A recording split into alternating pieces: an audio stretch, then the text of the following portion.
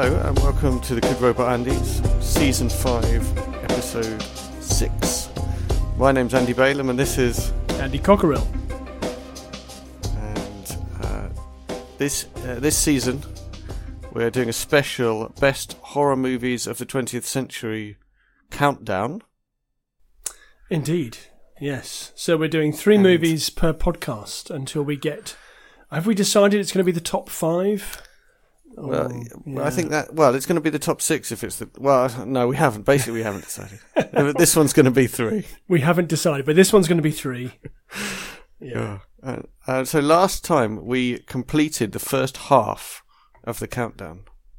So we're now into the... we're out of the somewhat stable teens, and we're into the unruly teens. Is that what it is? I think so. Yeah, we're starting at number 15 today. Right. So is that when you're unruly? Ages 13 to 15. You do remember being a teenager, right? Yeah, I just think I was more unruly later. Later. Okay, yeah, I think I probably was as well, yeah, when I was at college. Right. I was quite unruly. I mean, there's nobody listening to this podcast who can confirm or deny that, so I could pretty much say anything I wanted. There's nobody who listens to this podcast. At all. Which means it's difficult to confirm or deny anything. Although, that's not true. We do know we have some listeners.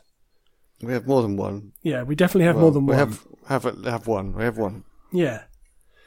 So shall we recap what we've done so far with your one-word summing up? I'm going to try and do one-word reviews, but I'm not feeling very well. Okay. And it didn't go very well last time when I was feeling fine. It might be worse today then. Let's see what happens. Yeah. Okay, so at number 30 we had Gremlins. Commercial. Number 29 we had Near Dark. Arty. Number 28 we had Altered States. Hold on, was that the one that was arty? You said that was Pretentious. Oh, Pretentious. Time. Yeah. Okay. Number 27, Hellraiser. Famous. Yes. 26, The Blair Witch Project. What's the word I'm looking for? Innovative, I think. But I don't want that. Yeah. I'll change my mind. You contested that last time. Yes. I didn't like it. It felt real. How do I say that? Authentic. Authentic. Yeah. 25, Jacob's Ladder. Creepy. Yeah. 24, Nosferatu. Classic. Yeah. 23, Invasion of the Body Snatchers. Influential. I'm sticking with that. Yeah, it's a good one. 22, The Wicker Man. Terrifying. Number 21, Carrie. It was all right. Okay. Number 20, Silence of the Lambs. Relatable. Yeah. Really? What? How many cannibals do you know? I felt more of a connection to that's fair. the police lady. Number 19, Audition. Extreme. Yeah. Number 18, Ring. Fresh. Number 17, Psycho.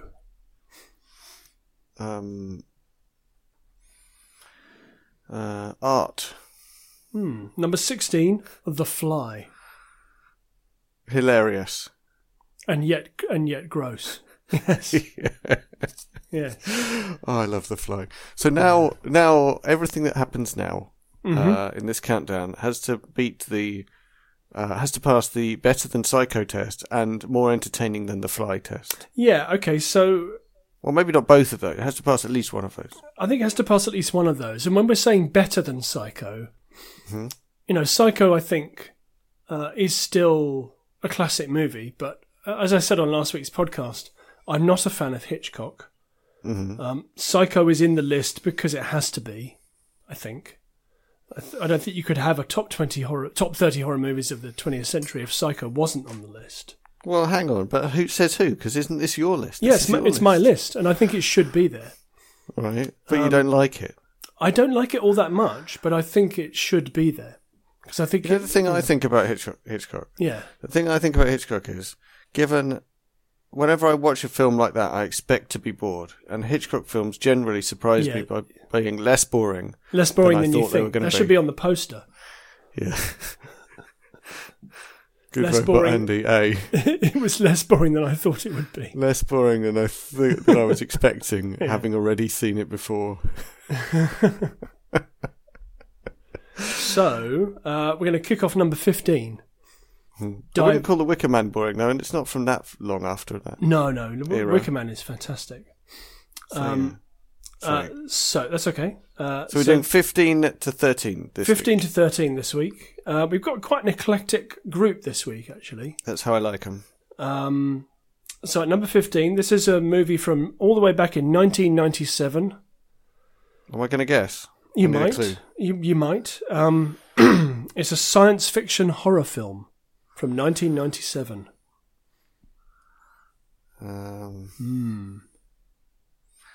97. I think it's going to be that one I don't like that you like. It probably is going to be one which has a spinning. It has a spinny thing. Yes, it does. Yes. I can't remember its name. It's the one I don't like. Yes, this is going to be good. Bit of controversy.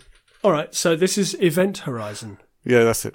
Yeah. Okay. So this is the film that I said people will either say, "Why is this on the list?" which is going to be you, or they'll say, "I'm so glad it's on the list because I love it." Oh, cool. You need to explain it to me then. I think I've only seen it once. Okay. I went to see this at the cinema when it came out. Really enjoyed it. And I've seen it several times, probably more times than I should have done since then. And continue to enjoy it even then. So it was directed by Paul W.S. Anderson, who hasn't made a great deal of note, it has to be said. I think this is probably his best movie. It stars Lawrence Fishburne, Sam Neill, Kathleen Quinlan, Jolie Richardson, Jason Isaacs, Sean Pertwee. And it's set in 2047, which now doesn't seem very far away. No. Apart from that, we'll be in full environmental collapse by then. Yes. And it follows a crew of astronauts sent on a rescue mission after a missing spaceship, the Event Horizon of the title, spontaneously... supposed to clap when they mention the title. Yes, hooray! Spontaneously appears in orbit around Neptune. Searching the ship for signs of life, the rescue crew learns that the Event Horizon was responsible for testing an experimental engine that opened a rift in the space-time continuum. So this ship, and I think its drive, were invented by Sam Neill's character, who is a member of the rescue party that's been sent there. Well, not rescue, maybe a sort of investigative party. Because although there doesn't seem to be anybody alive on the ship is showing massive signs of life, which is very, very strange. So this is hugely derivative. It's basically a haunted house movie in space. Yeah, and it just copies like Alien and... It does, it does all of those things. It's massively derivative, but I found it to be hugely entertaining. I think mostly for the cast, which I think is very good. They're all doing good work here. Lawrence Fishburne and Sam Neill in particular, selling the material really well. Also, I really love the design of the Event Horizon itself, which uses sort of Gothic architecture, both in the exterior and the interior of the ship, which is unsettling and strange. And also in its use of fast cutting to scenes of absolute horror during the film. It's a human-made ship, right? This. Yes, it's a human-made ship. What they discover... Why is it creepy architecture then? Well, because they've decided to make it look creepy. It doesn't make a whole lot of sense, but then again, it doesn't really matter. It doesn't matter. It really doesn't matter. Okay, so it's derivative and it doesn't make sense. Well, it does make sense. The plot, it does make some kind of sense. Okay. So when they get on board, they recover part of the ship's log, in which they hear the captain saying the phrase "Liberate me," which Jason Isaacs says, "Well, I speak Latin," And of course he does. I can translate it, and I think that means save me. However, I can speak Latin. However, later on in the film, they start to recover more fragments from the recording, and they recover the phrase "Liberate tutte me exiferis," which means "save yourself from hell." In fact, Jason Isaacs delivers that line with relish in the movie. Ferris. Does Ferris mean hell? Yes. Yeah. Okay. Exiferis, from hell. Oh, I guess it means the fire. I guess so, yeah. So what they then start to figure out is that the ship has been to another dimension rather than moving fast rapidly through space in a wormhole of its own creation. It's gone to another dimension. And Sam Neill seems to have a connection to it. And there's a very operatic ending with lots of body horror and fire in space, which is actually rendered very nicely. I don't remember much about the plot or anything. I just remember being really bored. I would say that you should check this out again,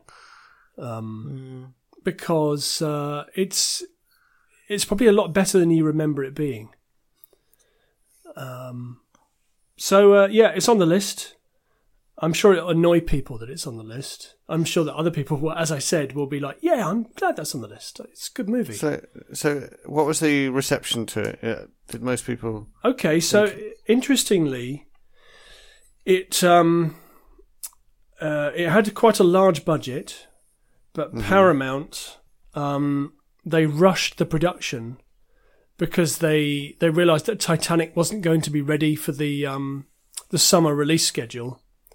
So they pushed up Event Horizon. They forced the director to cut loads of footage from it to get it out. But then, so it didn't do very well at the box office. It had a budget of 60 million. It took 26.7. So it was a box office flop. But it did very well on video. So well that Paramount approached Anderson and said, "Look, can we restore the footage that we asked you to cut from it?" But when they went to look for it, they found that it was all gone. Maybe it had gone to another dimension. So that restored version, the running time is a lean 96 minutes. Anderson's original cut was 130 minutes, which probably would have made more sense than the finished movie. But I think even in its form that we have now, I think it's still a really solid, sci-fi chiller, I'd say. Right. Yeah. I wonder whether I just didn't understand what was going on. Maybe. I didn't feel at all. I think caught up by it. I'm not asking you to sort of approach it in a certain way, but I say that. If you approach it in terms of it being like a pulpy sci-fi horror, then that's what it's delivering. It is derivative, but it knows what it is. It's not trying to do anything particularly new, but I think the design work and the atmosphere of it is very effective. Hence why it's on the list. Right. Yeah. Well, that's definitely the one that I would most strongly remove from the list so far. What, not Gremlins? Oh, yeah. I would definitely much rather have Gremlins than Event Horizon. Okay, that's fair. Gremlins is entertaining. Yeah, Event Horizon is entertaining. I don't remember it very well, but I really remember it being... I guess it looked like it was going to be something I would like. It's the kind of thing I would like. And then I remember being quite disappointed. I mean, it probably has the lowest rating on Rotten Tomatoes of anything that I've talked about thus far. 26%. Ouch. Yeah, that hurts. I mean, I don't think any professional critics really liked it very much, but Chris Thank Hewitt... goodness we've got you. Chris Hewitt from Empire Magazine absolutely loves this movie. Really? Yeah. Quotes it regularly on the Empire podcast. I don't understand how it can have such divided reaction. It's very interesting. Yeah, it is interesting, yeah. Because most films that have a divided reaction, you can see why, because they, offend someone or, something. Yeah, I don't think there's anything offensive about it. I think it's just a movie that you either like or you but it did develop a cult following, so much so that Paramount wanted to recut it, but they couldn't. Right. Yeah. Listener, you need to get in touch and let us know which side of this fence you're on. Yeah, definitely. Yeah. Maybe rewatch it and let us know what it was like. Yeah, I think it's worth a look. I think it's definitely Paul W.S. Anderson's best movie. Now you've heard Andy C. tell you it's good, it's going to completely change your perception of it when you watch it. Yeah, totally. Yeah. Well, I hope so. Yeah. Okay, so the question I have is, why does it belong on this list? Because it's my list. And it deserves to be there because I don't think enough people have seen it and appreciated it for what it is. What's good about it? What is it? What is it that's good about it that makes it worthy of being on the list? It's a really effective sci-fi horror movie. Mm-hmm. So scary? Oh yeah, or... it's scary. Okay. It's bloody. It's got some very strange stuff going on. I think the effects are excellent. These are quite early sort of CGI effects in this movie, and they're very good. They're a lot better than the CGI in Alien Alien 4, which is terrible. Oh well, you mean at the end? Oh yeah, the stuff with when they have CGI aliens in that movie, and they are just awful, really awful. I mean, that whole movie's a mess anyway. Well, why? Don't do them CGI. No, don't. Just don't. Have a man in a suit. It's much better. Yeah. Yeah, I seem to remember it cutting away to that spinny thing spinning around and feeling like that had no relation to the rest of the film. Well, that's the core. That's where the drive is held. I mean, it doesn't make a lot of sense that it's a spinny thing with spikes all over it. But I mean, when it cut away to it, it felt like it was cutting into a different film and then back in. You know what I mean? Well, like it didn't feel connected. Okay, but when the weird stuff starts happening on the ship, that thing starts spinning. And the two things are related. That's it didn't feel related. Okay. Well, that's maybe because they lost loads of footage and they had to just, assemble something play that same might clip work. Over and over. Yeah, play it over and over again. Yeah. There's also a very nice shot. That's an interesting story that goes with it. There's a nice shot of explosive decompression. Right. That's very effective. I thought of a good joke that I could say in the middle, but I missed my chance to say it. Oh, you could do it now anyway. Okay. Oh, Titanic. Yeah, I hear the production of that movie was a real car crash.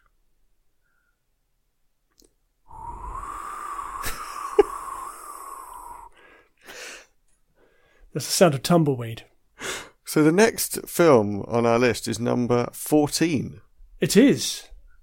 Yes, I'm just looking at the list now. Number 14. Film is that? Let's have a look. So, number 14 is from all the way back in 1981.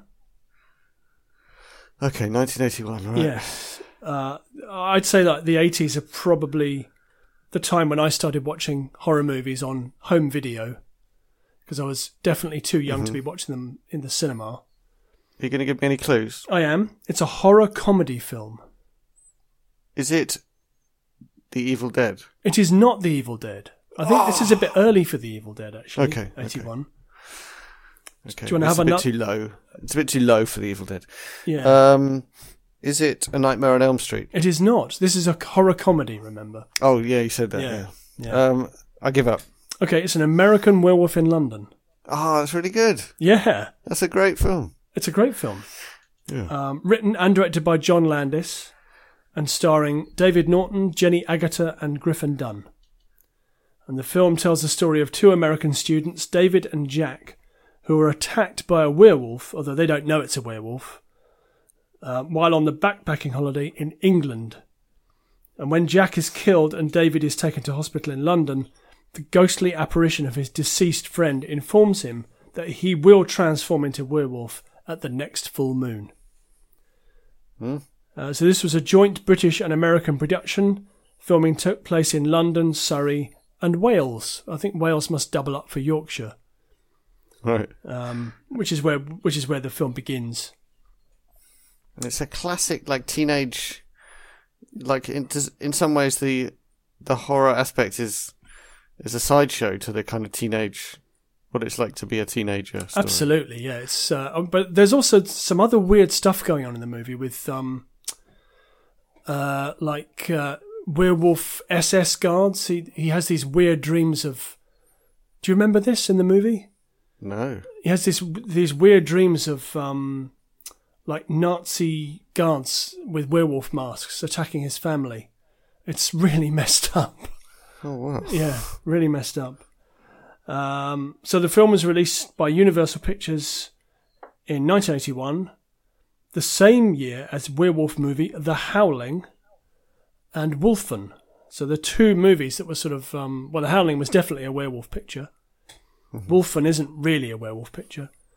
It was a critical and commercial success, winning the 1981 Saturn Award for Best Horror Film and the Academy Award for Best Makeup.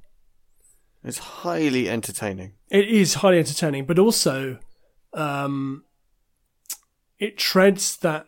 I think I've said this on... Maybe not on this podcast. Maybe I have said this on this podcast. The phrase, it treads a fine line between two genres.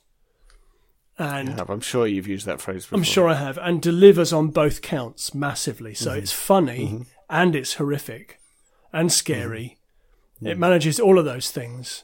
And it juggles, keeps all of those plates spinning at the same time. And it's a teen romance as well, right? Yeah, absolutely. Yeah, definitely. It spawned a sequel called An American Werewolf in Paris, which I have not seen. All right. I think it was all right, but I could be wrong. Okay. It's basically Buffy the Vampire Slayer. What, An American Werewolf in London? Yeah, it's like teen drama that's funny and scary. I guess so. Yeah, although there's no protagonist killing werewolves. This does have a tragic ending. Mm-hmm. Although I was reminded the other day, I can't remember what we were listening to the radio at home, and the song Blue Moon came on, the doo-wop song from the 1950s or 60s. And I said, oh, wow, American Werewolf in London finishes with this song over the sound of a woman crying. And it's just the juxtaposition of this really grim ending. Because, shall I spoil it? I mean, it's a fair... Yeah, this is a spoilerific podcast. So, yeah, he transforms into a werewolf. He runs amok in the West End of London and then is shot by the police in an alleyway. And as Jenny Agutter, who plays the love interest, is crying over his corpse, the song Blue Moon starts. And it's just glorious. It's almost as good as the end of The Evil Dead, which plays out with like ragtime piano music. Yeah. Almost as good. So it had a budget of 5.8 million, which is tiny if you consider the effects in this movie are groundbreaking. And it took 62 million, which is incredible. Wow. Yeah, it was very successful, and it has that feel of being fairly homemade, doesn't it? Yeah, although the first time... I'm trying to think now what the music that plays over his first transformation. So it lulls you into thinking something's going to happen. It plays Bad Moon Rising by Creedence. When he's sort of moping around Jenny Agutter's apartment, watching TV, drinking milk, and then he goes to the fridge.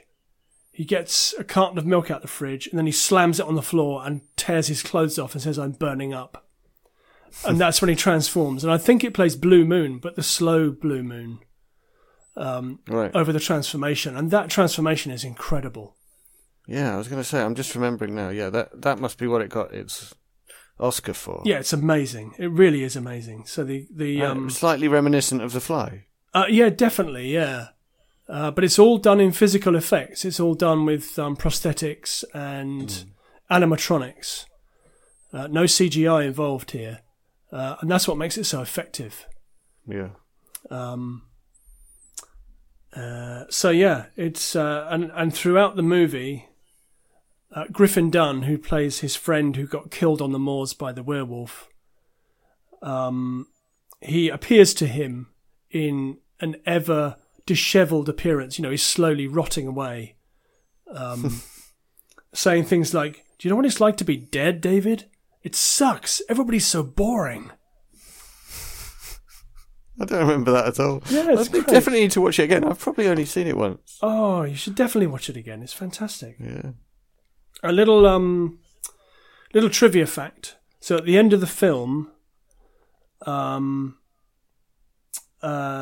they couldn't get permission because they didn't have much of a budget. They couldn't get permission to close off Piccadilly Circus to shoot the final thing. Mm-hmm. So they basically went round and round with the camera crew, just shooting the same bit over and over again. So that's why it seems kind of kinetic and messed up.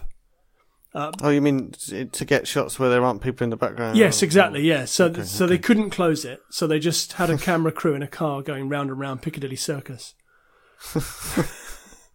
Nice. And there's a scene in an adult cinema. I think that adult cinema no longer exists. But they actually shot for real in there. But obviously not when people were in there. You know, they did close it for that. But another trivia fact there. So that cinema, which is quite near an office where you and I used to work, I think, is somewhere in that area, because we were quite close to Piccadilly Circus. That's now closed and probably been redeveloped as something else. Fantastic movie. So why does it deserve? What is it about it that puts it on this list? It's utterly brilliant. It's another. John Landis would go on to make, or maybe had already made, I can't remember what order they were made in, The Blues Brothers, which is another sort of melding of genres. And another film that thoroughly succeeds in being what it is. Yes, I love The Blues Brothers. I think it's utterly brilliant. I mean, the soundtrack alone is worth everything. I listen to that soundtrack quite a lot. Mainly for the musicianship on it. It's just incredible. I like the car chases. Yeah, the car chases are fantastic, aren't they? Yeah. That's my comment about American Werewolf in London, that it just totally succeeds in what it's trying to do. Yeah, totally. Yeah. There's not a weak link in it. It's thoroughly entertaining. Utterly brilliant. Scary. Yeah. And moving. So that's why it's there. Yeah. Cool, that was 14. That's number last 14. one for tonight. Yes. Number 13. This is the last of the teens tonight. It's appropriate that American Werewolf in London, which is arguably about like the process of puberty and your body changing, was in one of the teenage numbers. Yes, I think that is appropriate. Yeah. So this is a movie that was released in 1999. So late 90s. Okay. It's an American supernatural horror film. Okay. Mm. Okay.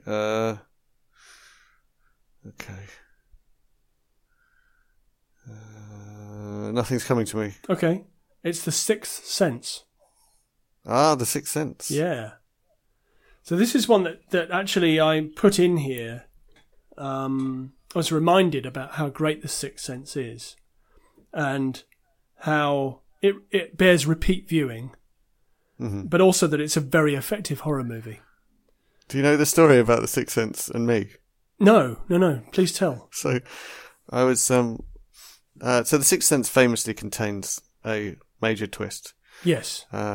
And so I was watching it for the first time with my wife. I don't know whether she was my wife then or not. Mm-hmm. And at the critical moment, my wife just turned to me and went, "Oh, I know what happens." and then so did I. And then I never got the watch of it without knowing the twist. Oh, wow. Okay. I only watched it already knowing because she'd pointed it out to me, which obviously I would never spot anything. So if it was just me watching, that wouldn't have happened. But would you have pointed it out to someone as well? Or would you have kept it to yourself? Probably. Yeah, if I actually noticed. Yeah, probably. I think I would have kept it to myself until the end and said, "I got the twist. Did you get the twist?" Yeah, you should write it on a piece of paper and put it in your pocket. Yeah, definitely. Yeah. So yeah, there is a massive twist to this movie. Which I think we can spoil. I think we can spoil it now, yeah. It's been out for long enough. I think people have probably seen it many times because it does bear repeat viewing, because once you know the twist, it's fun to go back and look at it and see where the tells are. Yeah, because you can't you can't believe the twist No. if you get there, because you're like, well, what about that scene? What about that scene? But then you watch it back and it works. Yeah, exactly. So, the plot is that Malcolm... Oh, actually, I'll talk about who's in it first. Directed by M. Night Shyamalan, who we've talked about on this podcast before, quite a few times, actually. The film tells the story of Cole Sear, played by Haley Joel Osment. Whatever happened to him? I don't know. A troubled, isolated boy who is able to see and talk to the dead. And an equally troubled child psychologist named Malcolm Crowe, played by Bruce Willis, who tries to help him. So the film established Shyamalan as a writer and director and introduced the cinematic public to his traits, most notably his affinity for surprise endings. I would say not always effective surprise endings, but I think, Sixth Sense is really different from a lot of his other films. Yeah, it's much more mainstream. It definitely is, yeah. I think probably until the one he made most recently, not the one that's in production now, but the one that we talked about on this podcast, Split, which is a very, very good horror movie indeed. I like Unbreakable. Oh, Unbreakable's terrific. Yeah. So Unbreakable was the follow-up to The Sixth Sense. Also stars Bruce Willis. I think this was probably Bruce Willis's most successful phase of his career. Right. So he had the Die Hard movies, and then he kind of took his foot off the pedal a bit and decided to do, I think, better stuff. Probably the best stuff that he's done, including stuff like Pulp Fiction, which was a bit earlier than this. But I think overrated. Yeah, I know you don't like Pulp Fiction, do you? Well, I do like it. I think it's overrated. It's better than Reservoir Dogs. It's nothing like as good as Reservoir Dogs. It's much better. Don't listen to him. So the film was nominated for 6 Academy Awards, including Best Picture, Best Director, Best Original Screenplay, Best Supporting Actor, and Best Supporting Actress. Oh, Toni Colletta's in it as well. She's terrific. But she's terrific in everything. What's she been in? Oh, so many things. I mean, honestly, she's like a stalwart actress who's been in so much stuff. I mean, I watched a movie with her in just last weekend. Not last weekend, the weekend before. Hereditary, which is a new horror movie. Oh, that looks a bit Exorcist-ish. Yeah, it's not really. Is it not? Okay. No, but it is very effective. I mean, it's actually... I found myself being freaked out by it quite a lot since I watched it. So, oh, cool. Although it's not very Exorcist-y, it has had the same kind of effect on me that The Exorcist did when I was a teenager, in terms of scaring the pants off me and making me think about stuff as well. I mean, it's not The Exorcist. There were people saying when Hereditary came out, it's this generation's The Exorcist. When I was really not? Well, when I was on my radio show, I said, look, this generation's The Exorcist is still The Exorcist. So if you haven't seen it, why haven't you seen it? Preach it, Grandad. Yeah, that's right. Yeah. Oi. If you haven't seen it, why haven't you seen it? Get out and watch it because it's fantastic. I think I saw that one phrase review and thought, oh, maybe I should give that a look. No, you should give it a look. Hereditary is very good. It's very, very good. It's very Speaking creepy. Of being freaked out, yes, Sixth Sense freaked me out a lot more than I felt it should, because in a way it's not trying that hard to freak you out. It's more trying to be poignant or something like that. Yeah. But ghost stuff. Oh, it's really very good. Scares me. Yeah, the ghost stuff is very, very effective in it. And the ghosts are scary. Yeah, ghosts and dead bodies. They really scare me. Yeah. No, it's good stuff. So yes, had a budget of 40 million, took 672, which is incredible. Ouch. Yes. Wow. Yeah, it was a huge. I think a lot of that was due to return business. So people went back like 2 or 3 times to see it, to see if they could unpick the story. So we're going to spoil it. We're going to spoil it now. Go on then. So I just interject for a story. Yes, go on. I realised how old I was the other day when I told a number of my colleagues that I went to see The Matrix 4 times at the cinema. Wow. And they all looked at me as like, what, The Matrix came out at the cinema? Are you kidding? Because they're all young. They're like larvae. Come on. Yeah. The Matrix came out in 1999. Yeah, I went to see it 4 times at the cinema. Yeah. I loved it. I didn't see The Matrix at the cinema. I saw it 4 times. But I wish I had. I saw The Matrix Reloaded at the cinema. Oh. And actually enjoyed the bits that I liked, but it was notable for having no bullet time in it. Oh, it's not good. No, it's not good. I mean, The Matrix is... I'm looking forward to when my son is old enough that I can show him The Matrix. Yeah. Well, there's so many good movies I want to show my son when he's old enough. Yeah. I do worry that they won't appreciate it. Well, they'll probably say, oh, it's a bit lame. Oh, the effects are a bit lame. Yeah, old-fashioned films are really boring. And you're just like, get out. Get out. Yeah. Sorry, I entirely spoiled this thing about Sixth Sense. I was just going to say, so the plot is, at the beginning of the movie, we see the character played by Bruce Willis.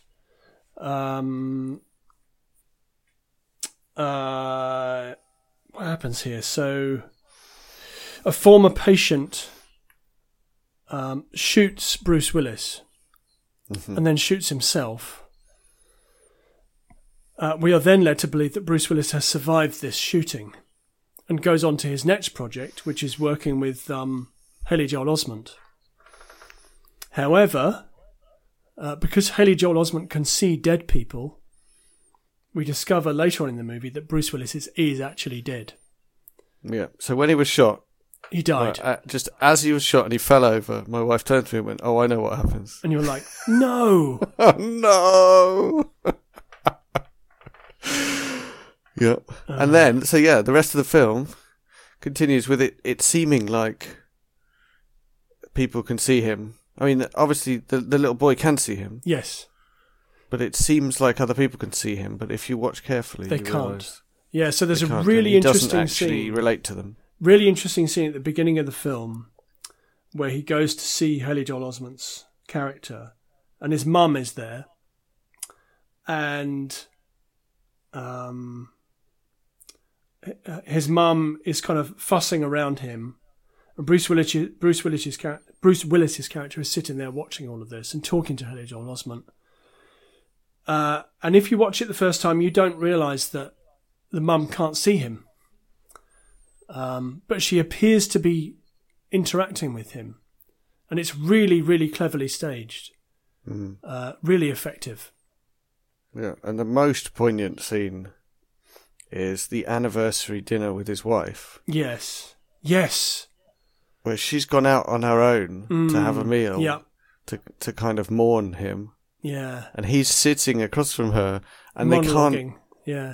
They can't relate to each other. And you just feel this separation. It's really tragic and awful, and it's like a human story of people who can no longer relate to each other. Because they can't actually see each other. It turns out he's just dead, and none of that was happening. Yeah, it's really good. It's actually reminiscent of the Nicole Kidman movie, The Others.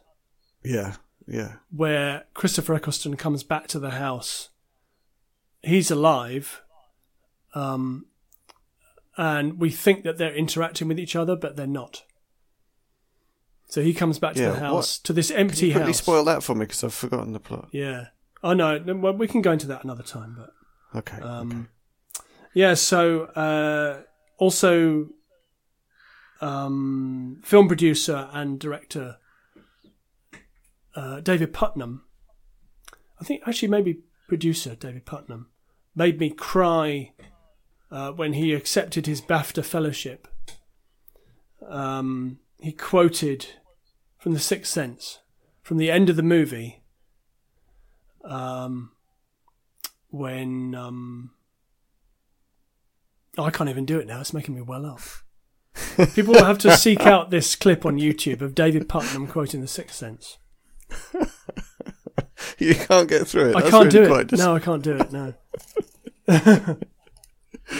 Oh, I'm terribly sorry, listener. Normal service will be resumed. In a moment, yes. So yeah, it had very positive reviews. On Rotten Tomatoes, it has a rating of 85%, which seems low to me. But it is a mainstream film. I can understand. Yeah, it is. Yeah, not feeling like it's kind of for you. You're like the films that you really love are films that you feel like they're just for you and not for anyone else. Yeah, that's true. It is definitely mainstream. I'd say that probably until Split, I think it's Shyamalan's best movie. I like Unbreakable because I feel like it's more for me. Yeah, okay, that's fair. Yeah. But I would agree that the majority of the stuff he's produced, after getting me all excited about how he was great, has been then disappointing. Very much disappointing, yeah, definitely. So yeah, that's our 3 movies. So why does it deserve to be in the top 30 best horror films of the 20th century? I think that it is a really interesting story all about death and moving on and loss and love and all of the things that a really good ghost story should be about. Because a ghost story, they can be scary, but really I think the stories about ghosts are tragic because ghosts are you could say fictional, but you could say are manifestations that people left behind kind of project themselves onto it, hoping that this person is still around. So yeah, it's a movie all about loss and being unable to move on. Yeah. And what Shyamalan's movies often have is this sense of disconnection between people. Yeah. And it's very effective in this. The sense that especially that scene with the husband and wife who can't relate to each other. It's very effective, yeah. It's really feels really real and poignant. So yeah, I think in probably marked contrast to everything else, I'm just looking through the list now, to everything else that's come before, although the horror elements of this film are very effective, it is a contemplative mainstream piece of work. And, it's not one that I could say I wish it had been seen by more people, because I think it's been seen by a lot of people multiple times. It's probably one of the most commercial offerings on the list, I think. Yeah, I wouldn't have considered it for the list, actually, because I guess I just think of it as not a genre film, even though, I think it is. Yeah, it definitely is. I love it. I think it's a great movie. Yeah. Cool. There we go. Those are our 3 films. That was number 13. Yep. Next time, 12, 11, 10. Yep. Yeah, actually, next time, 3 more crackers. Always. They're going to be crackers now. They're all better than Psycho and more entertaining than The Fly. Indeed. Yeah.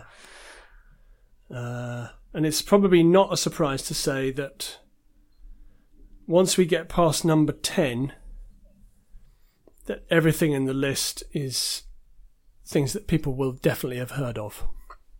Mm-hmm. Yeah. I think it's going to be difficult to shut us up about each other. I think it probably will be, yeah.